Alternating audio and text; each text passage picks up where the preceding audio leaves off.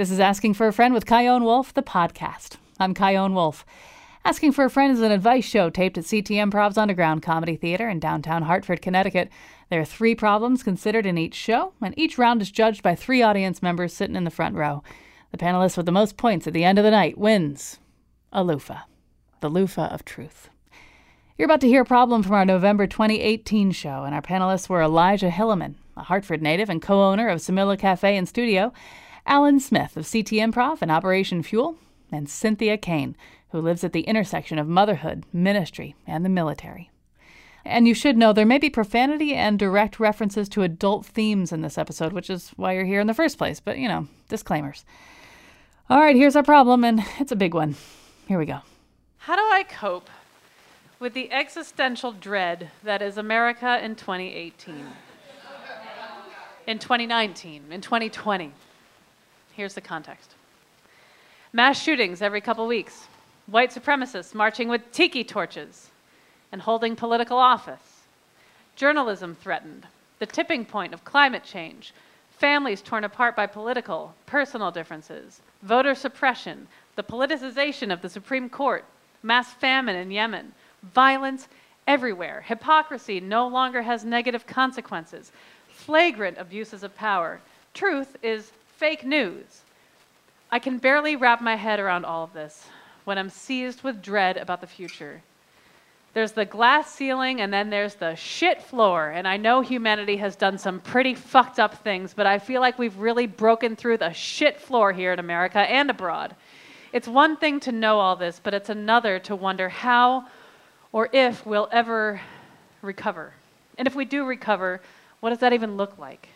Will this be a turning point in history as our greatest natures collectively take over and right this ship of humanity? Won't we? And according to some people, haven't our policies and procedures been the definition of righting the ship? My mind races now more than it ever has. I feel like I have no right to bury my head in the sand while others can't because they're living in the headlines. Except for the occasional, whoa, I am mortal and life is chaos moment that we have sometimes, I'm usually pretty chill. But lately the world seems crazy in a way that it's never been. How do I keep my wits about me? What if I don't? Alan. Well, I think this is a really poignant question. I mean, one of the main points in there is feeling like you want to just bury your head in the sand, but you feel like you can't because lives are at stake. I think that's one of the most key points in there. The world is on fire, metaphorically, whatever. We've had some other metaphors here tonight. The bread's burning. The world is on fire. Yeah, the bread's in the oven.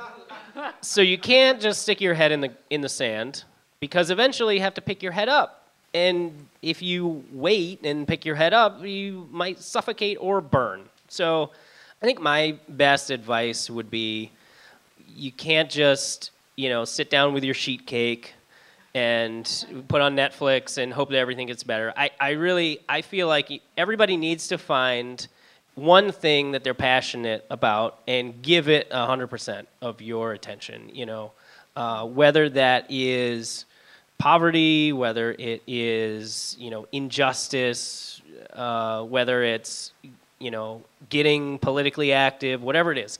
Find one thing and give it 100% and acknowledge that you can't fix everything. And everything is also not your fault. You might have a little bit of culpability for some of things, but there's no way that everything is also your fault. So find something that you're really passionate about, work towards that, and for the rest of your life and the rest of your day-to-day life, be a good person, be nice to others, and try to help out everywhere else that you can. But you can't drive yourself nuts trying to fix everything. But I think you'll feel rewarded and you'll feel like you're making a difference if you can focus on one thing to make a difference on. At least then you have that to lean back on and say, at least I improved this one thing that I could. Elijah, how do you respond to all that? Well, 2 things. I definitely think America's cursed from the get. The second thing is we all live comfortable lives on the backs of others, and that's a reality. So yeah, I agree with Alan. Like, purpose, like finding some type of purpose. And all the problems we're experiencing is intersectional. And to be like, oh, I want to try to save everyone and like save the fucking world. Like, no, you can't. If you're passionate about one thing, go for that, and you feel like a purpose is there. Like, at the end of the day, I'm on this earth to help others.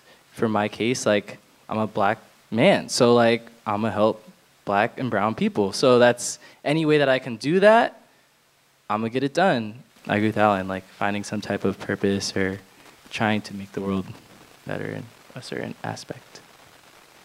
Cynthia. When I first read this question, I was trying to imagine the person who wrote it. Mostly because I have a lot of conversations with a lot of people in a particular age group of young adulthood from like 18 to 35. And so I don't know who was the author of this question, though it is one that I have heard echoing over and over again between 18 and 35. Not just 18 to 35-year-olds, but that's just who I predominantly speak with. And then the next part is, when I was reflecting on it, what I kept hearing inside of my inner audio system was, when I was a child, I spoke as a child, but as I became an adult, I put away my childish things. And not to say that this is childish, but it was more that what I understand that wisdom to speak into is that there comes this time when we just wake up and realize how cruel and violent and horrific and unjust and messy life is. And, I even watch my 3 and 8-year-old. My 8-year-old's like, I don't want to be an adult. And I agree with him, though there just comes this time when we ultimately have this awareness. And so I don't think this all of a sudden just happened. So that's why I was trying to imagine, who is the person who is asking this, that all of a sudden he or she, or this person, regardless of the gender, where they are in the continuum, this person just was coming to this awareness that all this is going on. And the reality is this has been going on. Given that, I ask, and people generally, when confronted with this, is, what is the one thing that I can do? And then there's the, I don't have a passion, because I'm just kind of overwhelmed and I'm kind of consumed by the magnitude of the problems that are out there. And I'm just this one person. So I'm like, well, what's the one thing that you can do? Just the one thing. It's like, well, not talk back to so-and-so, or I can hold a door open, or I can, so what's the one bit of kindness? What is the one bit of change that you want to see in the world that you can do? And maybe from there, a passion will arise if a person doesn't necessarily have a passion or isn't necessarily in a place where they can pound the pavements or protest. Just what's that one thing? And from there, stay true to that. Because staying true and rooted and grounded within that hell can still be breaking loose. But we've contributed not to the ugliness, but to the beauty that's really in there, because it's a bruised yet and broken but beautiful world of ours. And so what's the one thing that we can do to continue to make it beautiful? It's hard to find purpose, though. Like, honestly, it's hella hard to be like, oh, you know what, this is what I want to fucking do. So relying on people in your community, it takes like a community to raise a child. It takes a village, right? A village to raise a child. So having people around you when you're just like, I don't know what I'm doing, like, help me out, that's also super important. That was really it. And that makes me think about, like, in a way, it feels good that this problem that you all just heard tonight, like, you all know what we're talking about. You all agree that this is crazy in a really special way. To your point, being in a community of people who are recognizing that these are crazy times, at least you know you're not alone. And there's something to that. Like, that in itself is powerful, too. Because if you think this is crazy and you're the only one, that's isolating, and that's a whole different ballgame. So at least you can find that outlet, that neighbor, that one point in your community to drill down on. But you can also take comfort in knowing that you're not alone and recognizing that these are some crazy times. So that being said, the Lady of the Box will play a fanfare while our audience judges write down the name of the panelist whose thoughts they thought hit the mark.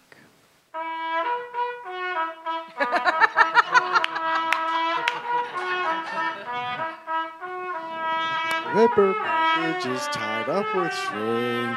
These are a few of my favorite things. The Lady of the Box. Very good. Lynn, who did you choose and why?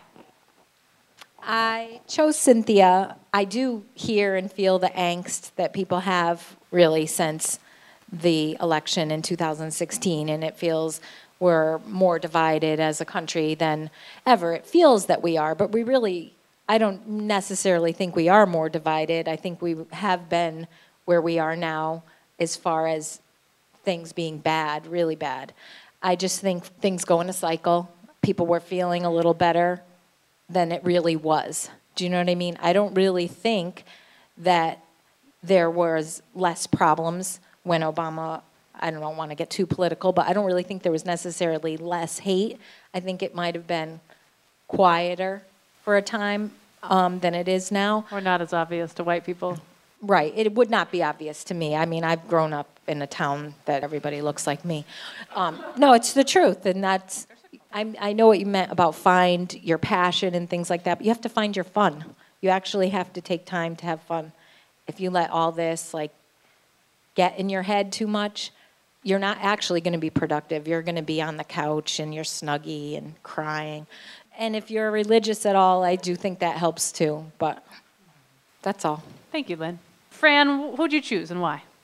In the end, I chose Cynthia. However, all three of you, once again, said really important things. When I was listening to Alan, when you're faced with so many hard things, I see profligate abuse. I see our president insulting people just for saying things he doesn't agree with and shaming people on a world stage and just really shaming our country on a world stage. And it just breaks my heart, and it makes me really feel like I'd like to do something about it, and at times I feel really helpless. So I really resonated with the piece.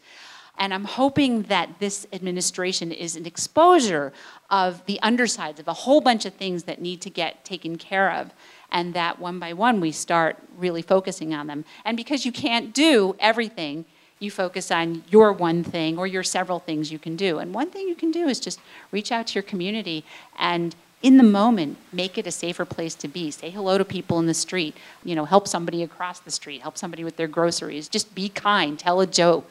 Have fun. So I chose Cynthia because I had to pick somebody, but basically because you summed it all up. So thank you. Thank you, Fran. Alexa, who'd you choose and why? Hi.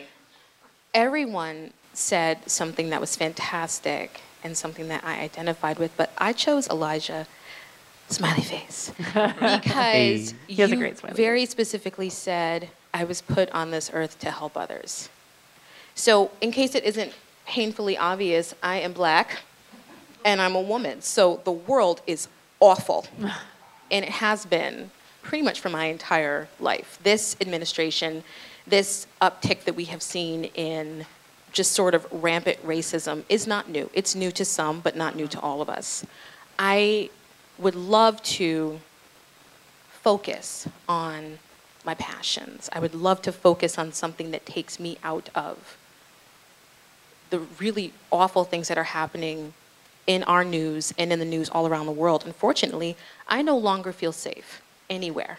I don't feel safe in my car. I don't feel safe in the grocery store. I don't feel safe at work. I don't feel safe walking down the street because I know that all it takes is one moment of someone looking at me and thinking that I am a threat to their existence for me to be harmed. So that's difficult. And I can't always cope with that, and I don't always know how to help myself, and I don't always know how to help others. But the thought that I could help others is what keeps me going. So that's why I chose you, and thank you to everybody who answered, because this was a really hard question. And I just want to highlight, if I may, I really appreciate you speaking from your experience because it helps those of us who perceive ourselves to be white. What I appreciate about what you saying is that raises the awareness for all of us here and hopefully future listeners that there are these small things that we can do.